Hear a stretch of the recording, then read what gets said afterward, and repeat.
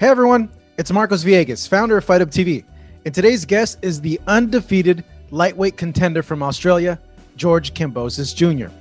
George will be challenging for the lightweight titles of the world in June against Teofimo Lopez on Triller in Miami, as he talks in depth about how he doesn't fear the power of Teofimo Lopez, why he feels he will win the fight, and looks back at the valuable experience he gained being in 3 camps as a sparring partner for Manny Pacquiao.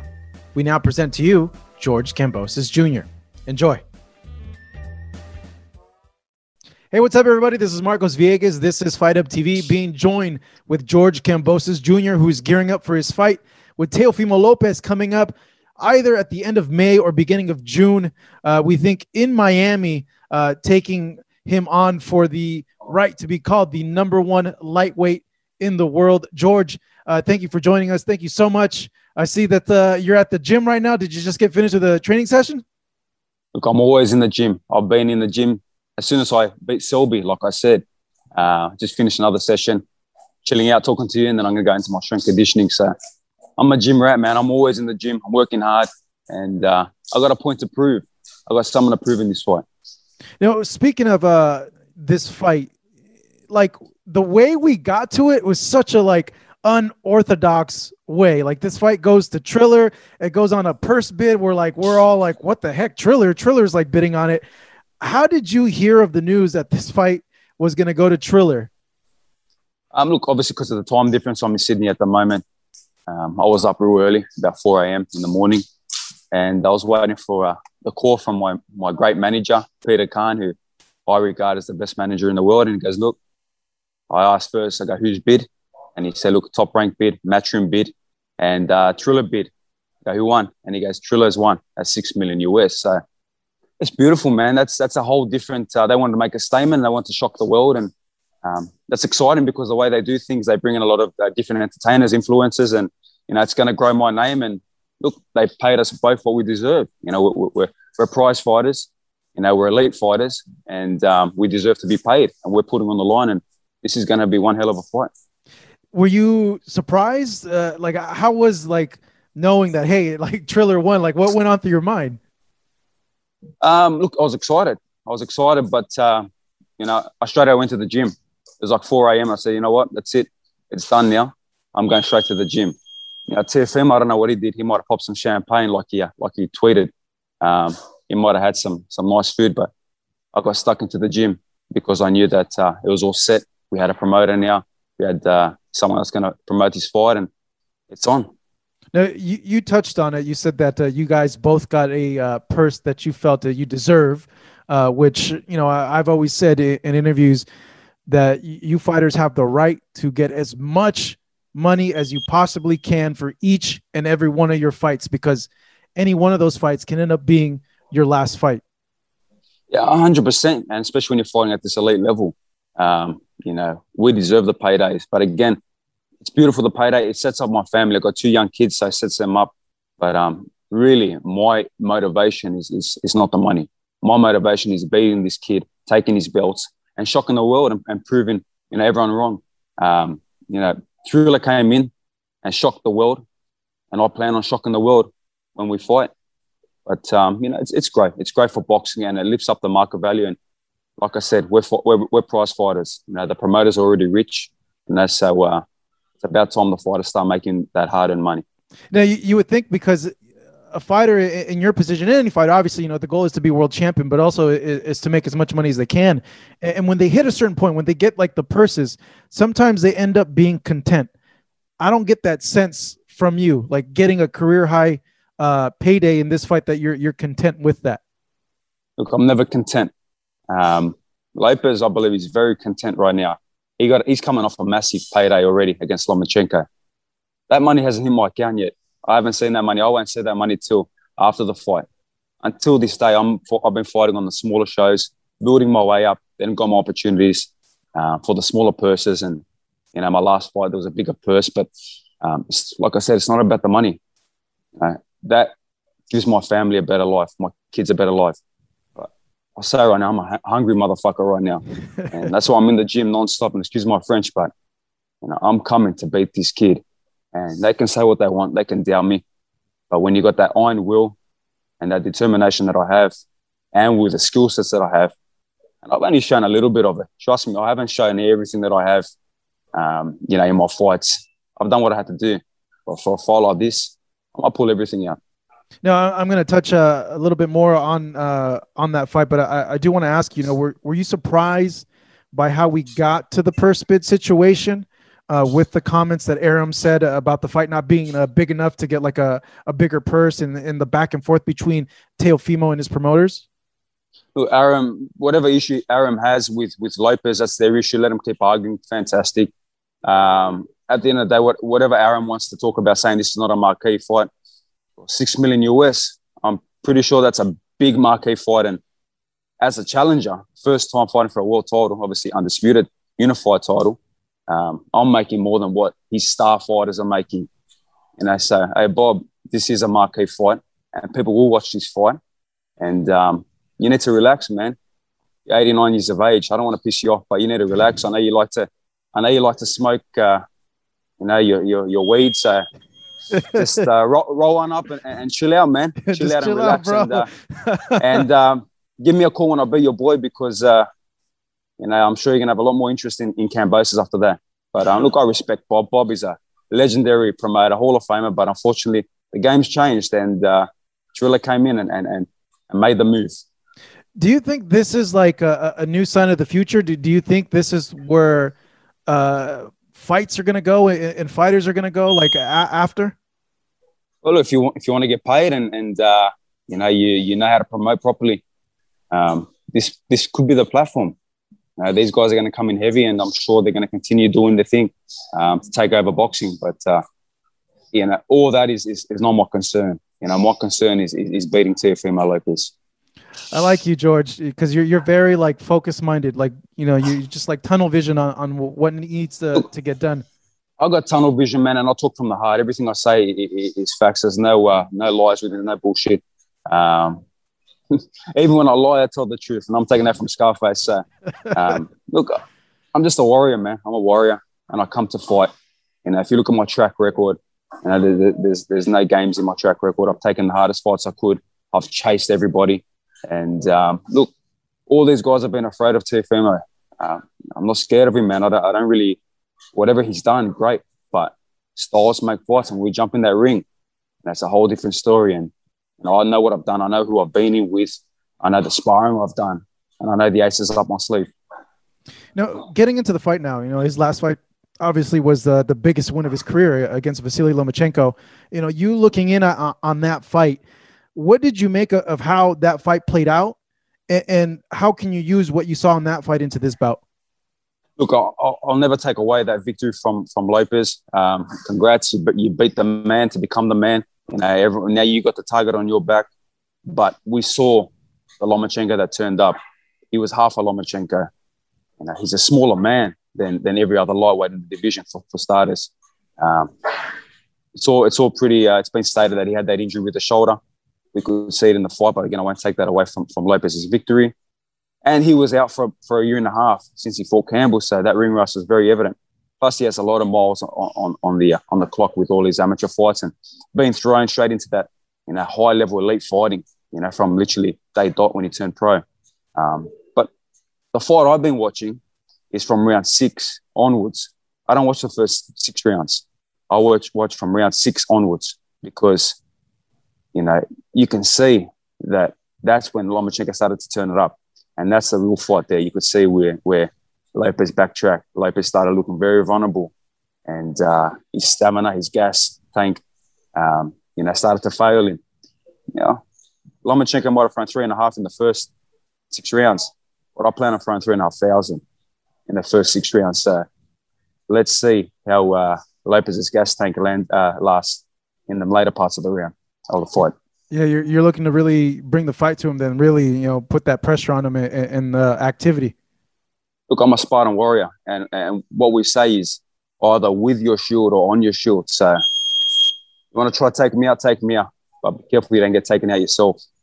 But look, I'm very excited. I know what I'm about. I know how fast I am. I know how explosive I am. I know how good of a counter puncher I am, and I just know how to land. I know how to win, and when it gets down to it, like we said, that money's already in his account. He's already living a very comfortable lifestyle. I'm not. I'm in the trenches. I'm working hard every single day. And I got a family to feed. I got 2 kids to feed. He doesn't have that. And that's my motivation. That's my drive. And again, I'm about to leave. I'm about to go to the US now without my family. I'm going on my road by myself. You know, the lone warrior, you know, off to America again to tackle, you know, another champion. And we will be successful. Given that you're leaving home, coming over here to train, to leave your family, what does that do to your mentality and your approach to this fight? Look, for me to leave my kids and my family and you know, obviously the good people around me here in Australia, and I got a lot of good things here in Australia, successful things that are happening at the moment. For me to say, look, I'm going back to the US, which I always have. I've been doing it for the last 6-7 fights. I've got a great team in Miami, and that's what I've been doing for the last 6-7 fights. That's why my career has gone the way it has and made me successful and got to this point. It's all been earned. It hasn't been given to me. But me leaving, especially my 2 kids, you know, they're only 4 and 2. You know, that's the hardest thing in the world to do. But I got to do it for their future. And as soon as I leave from the airport and I say goodbye to them, and I try my hardest to stay strong, but it's very hard when you're leaving your kids and your family. You know, anything can happen when you're overseas. You might not even make it from the flight. You know, you never know what could happen. So you're saying goodbye. But you know, as soon as I leave him and I don't see him, I go into an absolute warrior state. And to beat me, he's got to kill me. And if he wants to kill me, he's got to be prepared to die himself. So, like I said, I'm hungry, man. I'm so motivated for this fight. And, you know, having that distance away from my family, from my kids, you know, not seeing them every single day, you know, is what even drives me even more. When it gets tough, you know, I'm ready to go up that next gear. Now, he might be too comfortable at the moment. He might be a little bit too civilized at the moment. But I'll tell you, I'm a motherfucking savage right now, and I'm coming for this win. What do you make of his power? Because a lot of people approaching a fight with Teofimo would be like, you know what? I got to be very, very careful with this guy's power. Like, I don't want to exchange with this guy because of the knockouts that he's had in the past. No, fuck his power. I've been in there with heavy hitters myself. I've been there 250 rounds with Manny Pacquiao, welterweight. He's landed clean. I've just looked at him. Go ask Pacquiao yourself. If he relies on his power, then he's in a big problem. But look, I'll give him that respect. He's been knocking guys out. He's been hurting guys. But like I said, the power is not my concern. Now, throw your best shot at me, and I'm sure I'll smile. You know, like I mentioned to you, I was watching tape of you, and the two things that became very, very apparent from, because I asked around people, hey, how would you describe George's style, to someone who's never seen him before? And they'd be like, oh, this guy's very relentless, pressure, like he throws a lot. And I'm like, okay, so I came in with that thought. And then, I saw, 2 of your fights, and I was like, dude, this guy's an extremely underrated counterpuncher. Like, what in the heck? Like, and his timing is really, really good. And I'm like, why aren't people talking about like that? Like, that to me is like a big asset for you, but for any fighter and their ability coming into any type of fight. I'll tell you why, because you understand boxing. Obviously, you understand the sweet science. A lot of people don't know boxing, and obviously I'm learning that more and more, that people really don't know boxing. I don't know why they think I'm just an aggressive guy that comes in head first, but whatever they want to believe, that's fine. I'm a sharp shooter, man. I'm a fantastic counter puncher. My hands are so precise. I hit that target when I want to hit that target. And look, I've got so many different styles. I'm ready to adapt to whatever style I need to. You got to understand, I was a sparring partner for Manny Pacquiao for 3 different fights, 3 different styles, and I played different roles. So my fight game and my fight ring IQ is huge. I can change styles. I can be one way in one round and change it up in the next round. So that's what a lot of my opponents struggle with. And that's what Lopez is going to struggle with, because we've got a lot of looks for him, a lot of different styles for him. So if they think they're seeing one thing, you'll be very surprised. So how are you expecting the fight to turn out when you play it in your mind, or when you see it? Look, the way I see it is victory for myself, shocking the world. But I believe my speed, my movement, And my aggression will be very effective in this fight. I will put him on the back foot, and I will box his head off. I see what he is. He's a 1-2 puncher. He relies on his power non-stop. And the big factor is, man, the guy is so overweight. He might not look it, but the guy is so heavy. I'm already on weight right now. I'm very close to weight. I could make weight tomorrow. This kid is going to struggle to make weight. And I feel that's going to be a big factor in them later rounds too. But don't be surprised I catch him early. I've got a very explosive uppercut, got a very explosive left hook, got a very explosive right hand. Any punch can take him out. And I understand that any punch can take me out as well. But I'm prepared for whatever way this fight goes. From 1 to 12, I will be dominant. Now, for himself, I believe he's only preparing for a three-round fight because he believes he's going to take me out early, and that's fine. Whatever he thinks, whatever his dad thinks, that's no issue. Do you think what you alluded to, the weight thing, is because he's looked a little bulkier, like a little more muscular in recent months? Yeah, he's stacked on a lot of weight, and it's funny when you see people say, "Oh, he's so big, oh, the size." Well, we're fighting at 61.2 kilos, 135 pounds.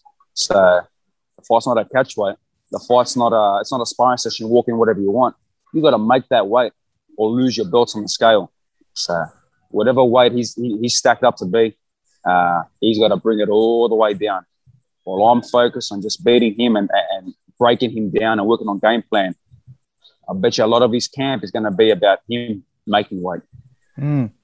You're a no-nonsense guy, George, and you are very honest. So let me ask you this, because with his victory over Lomachenko, a lot of people have brought up this argument, a lot of boxing fans, some of which are split. They're saying, like, hey, he's not really undisputed because of the whole Devin Haney situation. When you're coming into the fight, do you see him as the undisputed lightweight champion, or do you feel that there is an argument there, a little muddle the water, that's not Teo's fault, that's not Devin Haney's fault, it's the organization's fault, but he can't call himself undisputed? No, he is the undisputed champion. He has every single belt, and when we fight, it'll be for every single belt. You know, Lomachenko had the WBC belt. Obviously, they decided to make a franchise title, which is like a super title, super belt, just like the WBA has. And he moved on to that, obviously, title. He beat the guy who was a WBC champ, Lomachenko. Now, Devin Haney never fought for the title, never won the belt properly. You know, he was an interim champion or a super, whatever he was, a super champion.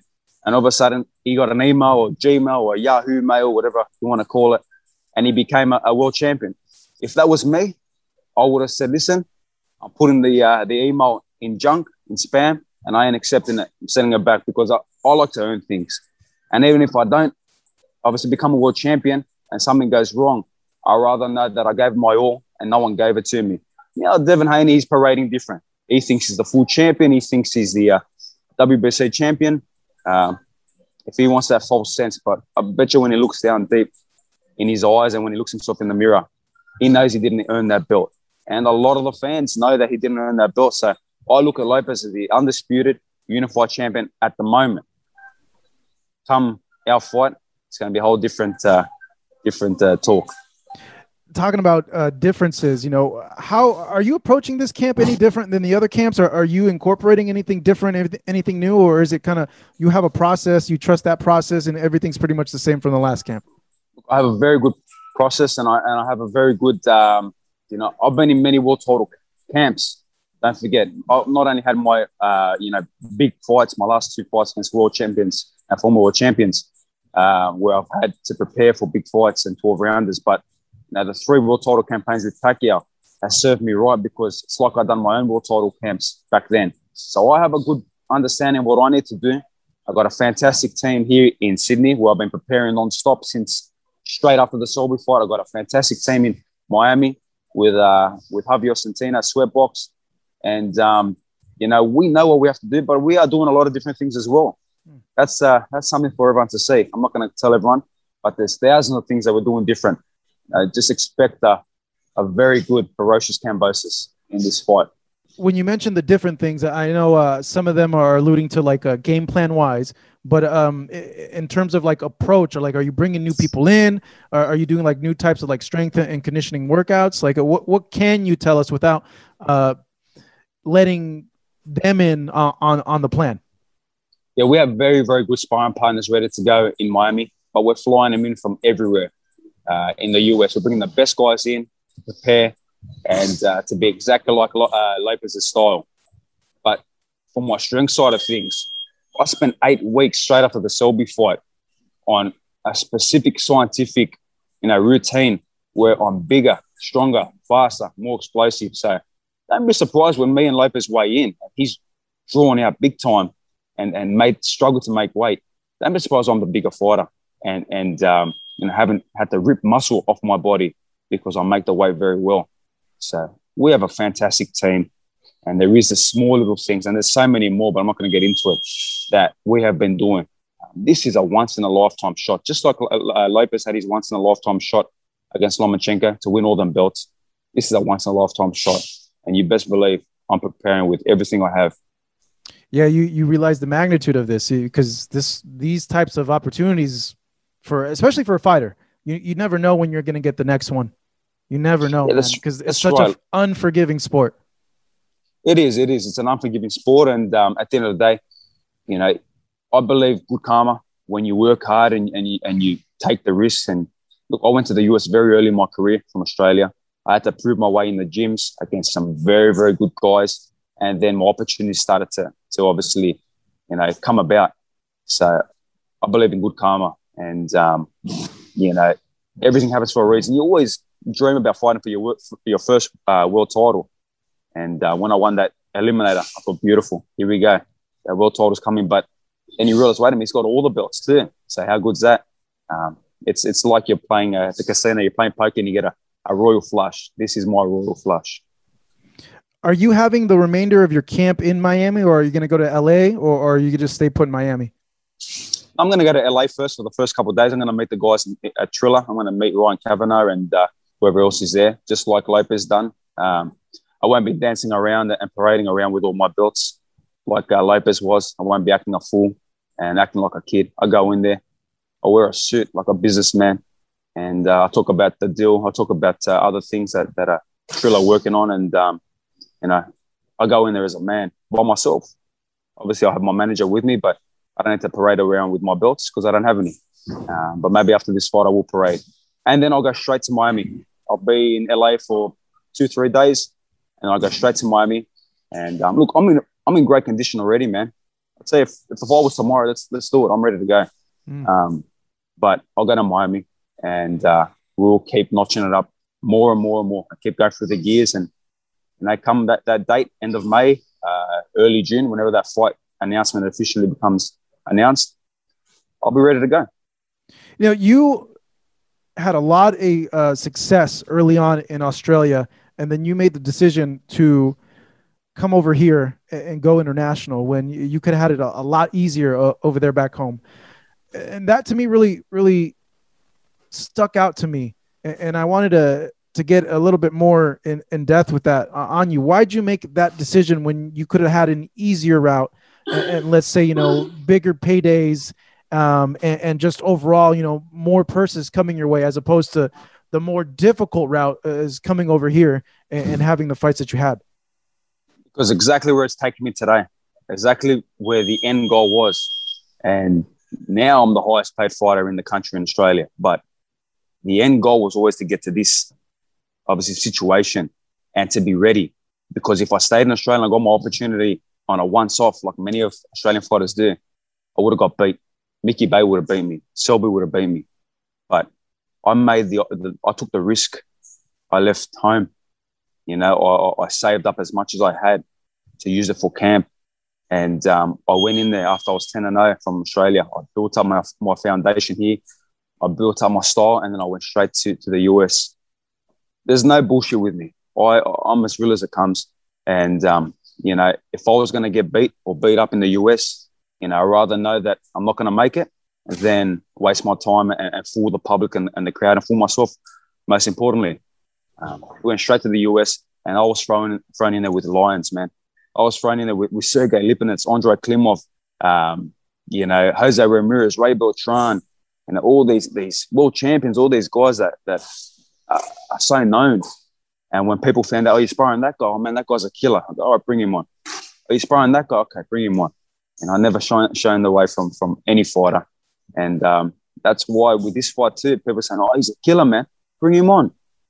You know, they've said that about many guys in my career. They've said that about many guys I was going to spar and fight. And all I say is, and we say it in Greek, "Molon lave." If you want to come and get it. A lot of fans wouldn't know this, or a lot of fans seeing this, this would be like their first real introduction to you. And I thought this was the coolest like little fact about you, because I didn't know this was like a real thing. Obviously, you know, you live in Australia, but you're Greek. And I was reading that you're like a real Spartan. Like that's an actual like real thing. Yes. Yeah. My family's from Sparta, from the Mani Peninsula. So freaking cool, if you man. get back, like you're like legit, like your ancestry like dates back to like all the way back there.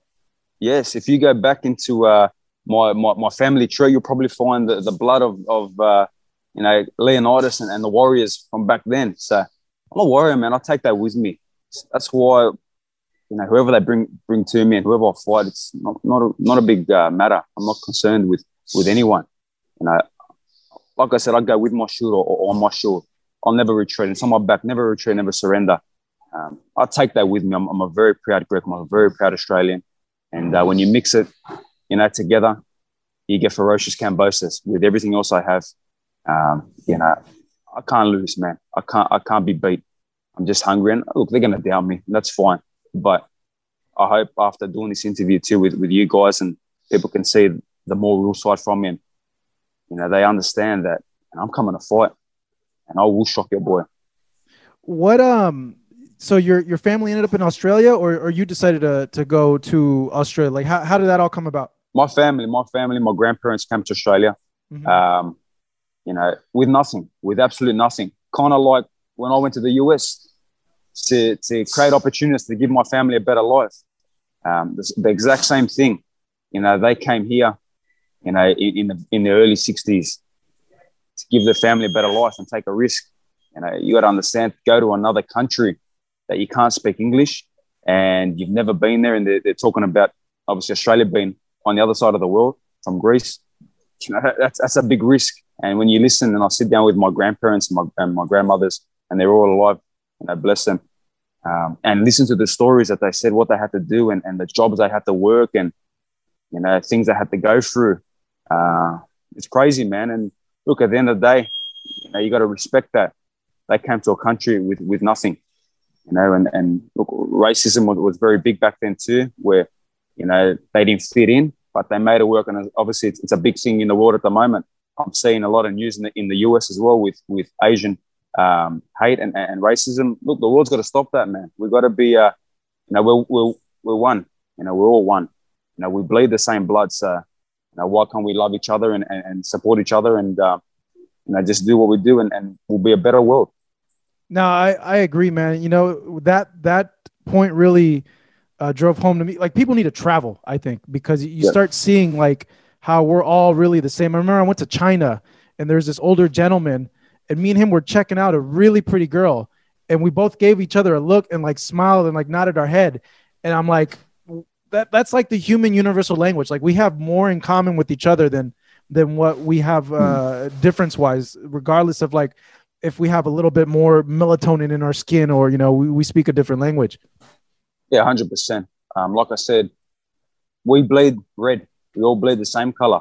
So it doesn't matter what's on the outside. And we all shit the same color too. This, you know, that's right, man. So yeah, doesn't matter if you're multi-millionaire, billionaire, you're struggling with 10 cents in your pocket. We bleed and shit the same, man. So I'm a big advocate of that, man. I respect everybody. You know, a lot of people think the way my confidence persuades, and people think I'm arrogant or whatever, but, you know, that's far from the truth. Anyone that ever sat down and spoken to me properly, they realize that he's a confident guy, a focused guy, but will give his shirt off his back.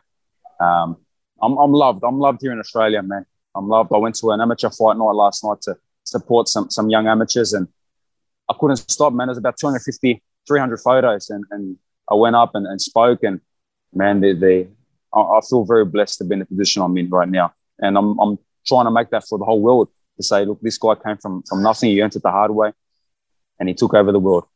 So it'll be my takeover. So you mentioned that your grandparents came from Greece to Australia. Did your grandfather or anyone in your family box? Like, how did you end up boxing? No, no one boxed. No one boxed at all. I was overweight. I was bullied, obviously, as a young kid. And I was playing park footy here, rugby league. And in the off season, my father would say, look, we've got to lose some weight, man. We've got to go to some, obviously, we live not too far from where the beach is. And they say, look, man, you got to do some nippers, some beach work. And that wasn't for me. You're not going to see this big, heavy, fat kid running on the beach. So we decided, look, how about boxing? And I went to boxing. I fell in love with the sport the first day. The smell of the gym, being an old school gym, could have drove any kid away. But for me, I fell in love with that sport. So, day by day, I chipped away and I took many beatings, but I stayed strong. And, before you know it, I had my first amateur fight. And 100 amateur fights later, I traveled all around the world fighting the best guys as an amateur. Now I'm here, number one in the world in the IBF, number one in the WBO, and ready to become the undisputed unified lightweight champion of the world and shock everybody. How overweight were you? I used to weigh what I fight at right now. So 61, 62 kilos, 135 pounds. But as a kid, as a little kid? At 11 years of age, 12 years of age. So I was a big kid. I love my food. I love to eat. And unfortunately, when you go to your grandparents' house, they make a lot of good food and, you just eat. And all of a sudden, you're not doing as much activity and you're not burning the calories and, you stack it on. But everyone has a road, everyone has a journey, and that's my journey. And again, I got bullied a lot as a young kid, and that's another bit of fire that motivates me as well, to prove a lot of people wrong. Usually when you enter boxing, it comes to a point where like you realize if you're good enough or you're not good enough to have a real future in the sport. What was that moment for you? Like you realize, like, you know what, I'm a lot better than everyone else in this. Like I think I could make a run at this, like a real run at this. I think when I started beating the elite fighters and the amateurs, guys that were very known here, guys that had heaps of amateur fights. I was only the new young kid on the block, maybe 15, 16. And I started beating them well. And a lot of people started taking notice and said, man, you got to see that young kid, George. Even when I was in my sparring sessions as a young kid, when I jump in the ring, everyone just stop and just want to watch. So I always felt like I had that shining light. But especially when I started beating these good guys, I felt great. I said, you know what, this can be something. But again, it's never been an easy road. It's been a hard road, man. You get times where you think, this is hard, man. There's no money coming in. I got people to support. I got bills to pay. But you just stay focused. You stay hungry. And, that moment comes for a split second. And then you realize what you're doing it for and the goal you're trying to achieve. You don't let that affect you, and you keep chasing your dreams. Yeah, I would imagine, every young boxer coming up gets to that point where they kind of question, like, man, is it worth even doing this? Is it worth all the sacrifice and all that? Did you ever get to a point that you did question it? And if you did, what kept you going? I never questioned it where, it was about to turn me off. I always, when I start something, I finish it. So the biggest was, when's the money a little bit better going to kind of come in to be able to support more people and support my family, to help my family, when these opportunities gonna pop up, when am I going to get this fight? I want a known guy. I want a guy that's got a name to prove my worth. And, I think, especially in the US, when I got Mickey Bay and I chased that fight pretty hard, I was prepared to take that fight for free if I had to, just to get Mickey in the ring because he was the only guy stepping up, and I got to applaud him, man. And I know he's training Devin Haney now too, so that's quite interesting. But he stepped up, and he was in the best shape of his life. He was sparring Richard Comey, and I heard a lot of things from that camp as well. So that's what stepped out my fight in America. And obviously to go beat Lee Selby in his backyard, a guy that defended the belt 5-6 times, that's really showed what I'm about and my grit and determination.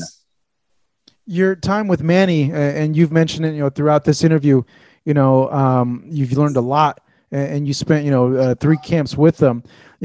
What do you think you've learned like the most from Manny that's applied to you in your career and in your fights?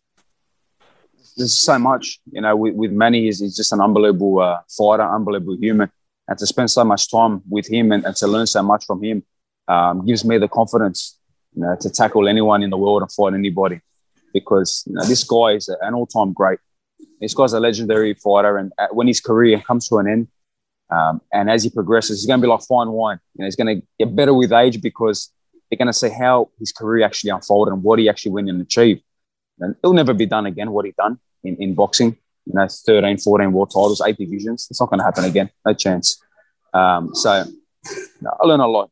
The way he prepares, the 1%ers, the hard work he puts in, how he is with the fans, the people he gives back to, how he is with people that are helping him, his guys that are sparring him.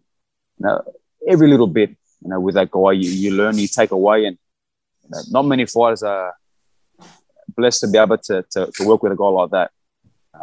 I did it for 3 world title campaigns, and they wanted me again, but unfortunately, I had to go do my own thing. For the Thurman fight, I had to break away from that sparring partner mentality and that sparring partner and become, my own man. But I'll never forget that. And again, like I said, that's my ace up my sleeve. Things that I've done with him, things that I pushed out with him, and the skill level I had to go to with him. And I know what I'm about, and I know what I can do in this fight, and I will do. Man, I can only imagine like that first sparring session I'd be nervous, like looking over and be like, man, that's Manny. Like I've seen this guy on TV, like fight like the last like 10, 15 years. Like, what the heck, Yeah, look, I was watching Manny when I was a young kid, and I watched him destroy everybody.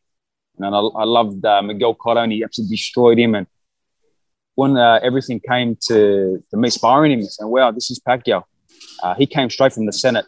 So I was warming up. I didn't even get to say hi to him, or hi, I'm from Australia, or, I'm a sparring partner, I'm sparring you. There was no hello. The first hello was jump in the ring, and there's about 100 Filipinos all outside, because wherever Pacquiao goes, there's an entourage.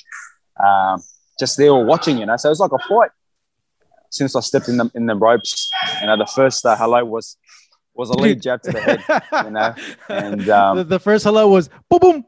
Yeah, pretty much. Popping his shots, and I'm popping my shots, and like what everyone's saying, I'm very fast, I'm very explosive, I move very well too. So it was like a mirror in itself, because everyone was just like, whoa, wait a minute, who's this guy? And, whoa, look at his sparring. And Manny needed that at that stage. And, like he's openly said, I made him feel young throughout his camps, and I gave him that, that hunger back where, look at this young guy coming through and pushing me. And it was awesome, especially that first sparring, because that was your test. That was to see, okay, if I don't cut it in that sparring session, see you later, go home, we don't need you. It's cutthroat in this business. But as soon as that sparring session was done, he turned around to his guys and goes, who's that kid? He's coming with us 100% wherever we go. We need him with us. And that was a great confidence booster for myself. And as the camp got better, I got better and better.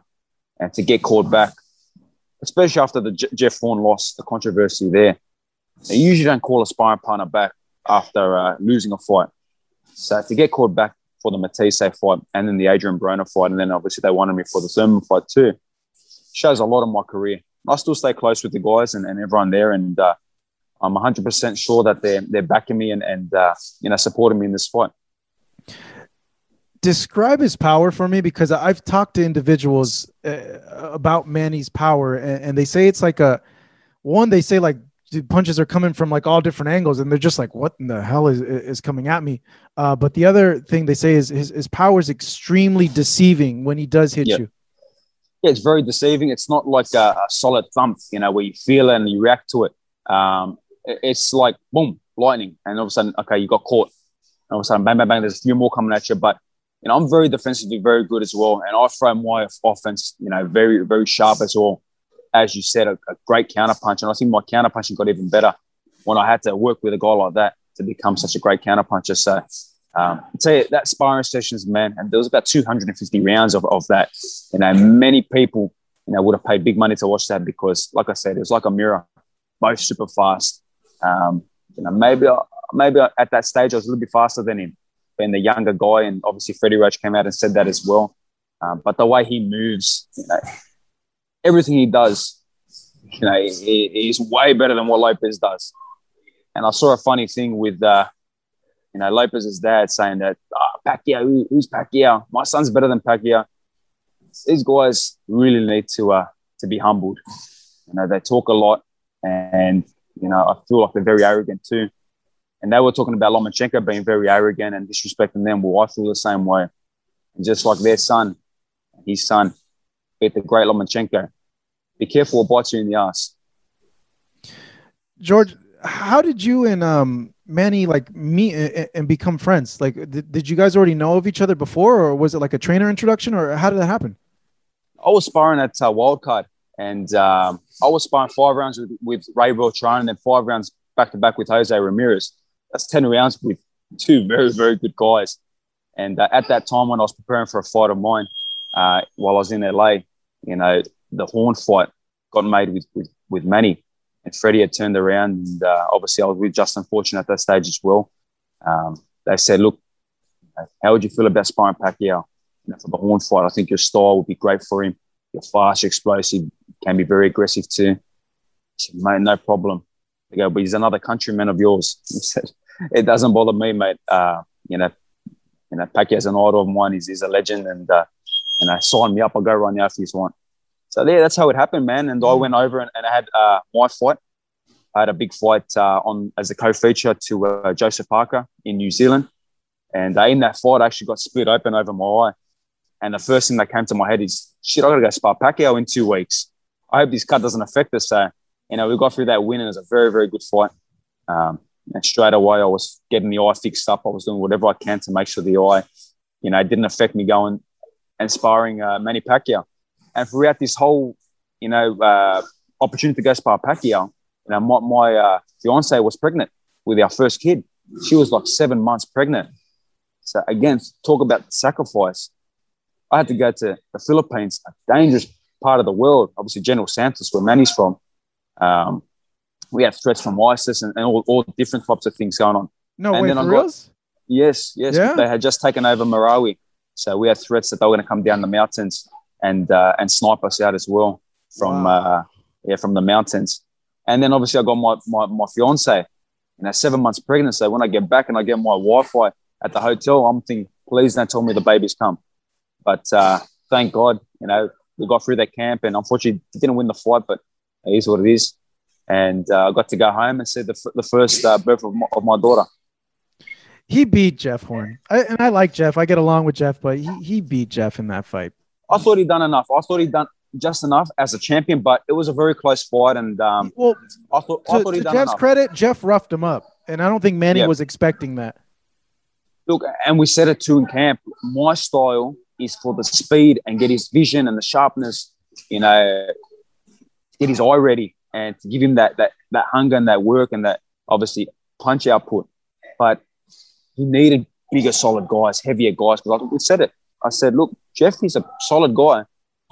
He is bigger than me, so you need solid guys. But they thought they knew what they were doing, and you know, who am I? I was in camp for the first time with them, so I wasn't going to, you know, rule too much. But look, good fight. It is what it is. It was great for Australian boxing. It lifted and elevated Australian boxing, and that was the last time there was a big mega fight happen for an Australian fighter. And obviously, this is the next one, and I'll make sure that you know, there'll be no question marks after this fight. Yeah, I had heard this fight was supposed to be over there because of your ability to draw like a huge crowd at a stadium. What happened to that? Yeah, I have a very, very big fan base here in Australia, especially in Melbourne. There are so many Greeks in Melbourne, so many Australian, you know, sporting fans. So we would have done without COVID. That fight was done. It would have happened here. You know, you probably would have done 80,000 at the Marvel Stadium. Would have been massive. Unfortunately, and we had a legitimate offer. It was sent in. Everything was sent in. You know, unfortunately, Australian Open came. Quarantine issues came, and everyone in the world heard about Australia with the quarantine in Melbourne, and that really put a damper on the fight. And obviously, bringing it here. But you know, it is what it is. You know, I've had to earn it this far, going into the backyards of the world champions, the former world champions. So I think maybe I like it deep down. I like it like that. I think I like thriving on being the underdog and, you know, going into someone's backyard, because you go into someone else's home and you take everything off them. I think it feels even better. But I will come back to Australia. You know, I will win this fight and bring all these belts back to Australia, and you know, then all the champions will have to come and see me, and I won't have to travel anywhere. You're such an honest guy, George. I got to ask you this. So it's a little thing that sometimes we do where we ask the people that we talk to, what's just the first thought that comes to your mind when a certain fighter is named. So I'm going to go, because obviously you're in the lightweight division. So I'm going to name off the lightweights, and I'm going to just get your honest first reaction to each and every one of them that I go ahead and list off. So first being Vasily Lomachenko. Crafty. Devin Haney. The email champ. No, sorry. The Gmail champ. Oh, Gmail. It might have came through Gmail. Ryan Garcia. Good guy. Spoke to him. FaceTime with him. Good guy. Luke Campbell. Tough, but just couldn't crack that next level. Jorge Linares. Old school veteran. Still very dangerous. Javier Fortuna. Dangerous, but not as known. Tank Davis. Small, but dangerous. Good fighter. And finally, Teofimo Lopez. My next victim. This was George Kambosos. George, man, hey, it was a great chat, man. Love talking to you. Thank you so much. This man right here challenging Teofimo Lopez for all the lightweight titles, looking to be the #1 lightweight fighter in the world. George, man, hey, any final messages you want to send off over there to the fans in Australia and over here in the States? Good, man. I just appreciate all the support. I appreciate the negativity as well, because it motivates me even more. Not that I really need too much motivation in a fight like this. And man, best believe we're ready to go. I'm in the gym. There's some sparring kicking off here, and I'm gonna get in another session, make a #2 for the day, and I'll get another one later on too. So we're preparing, man. We're hungry, and we are coming for victory, nothing less. Perfect. That was George Kambosos Jr. He fights Teofimo Lopez coming up on Triller in a highly anticipated fight. George, thank you so much. Appreciate it. Thank you. Thank you so much for listening to Fight Up TV. If you enjoyed this interview today, leave us a 5-star review. It would help us out a lot. Stay up to date with us online as well. Make sure to follow us on our social media at Fight Up TV. Thank you.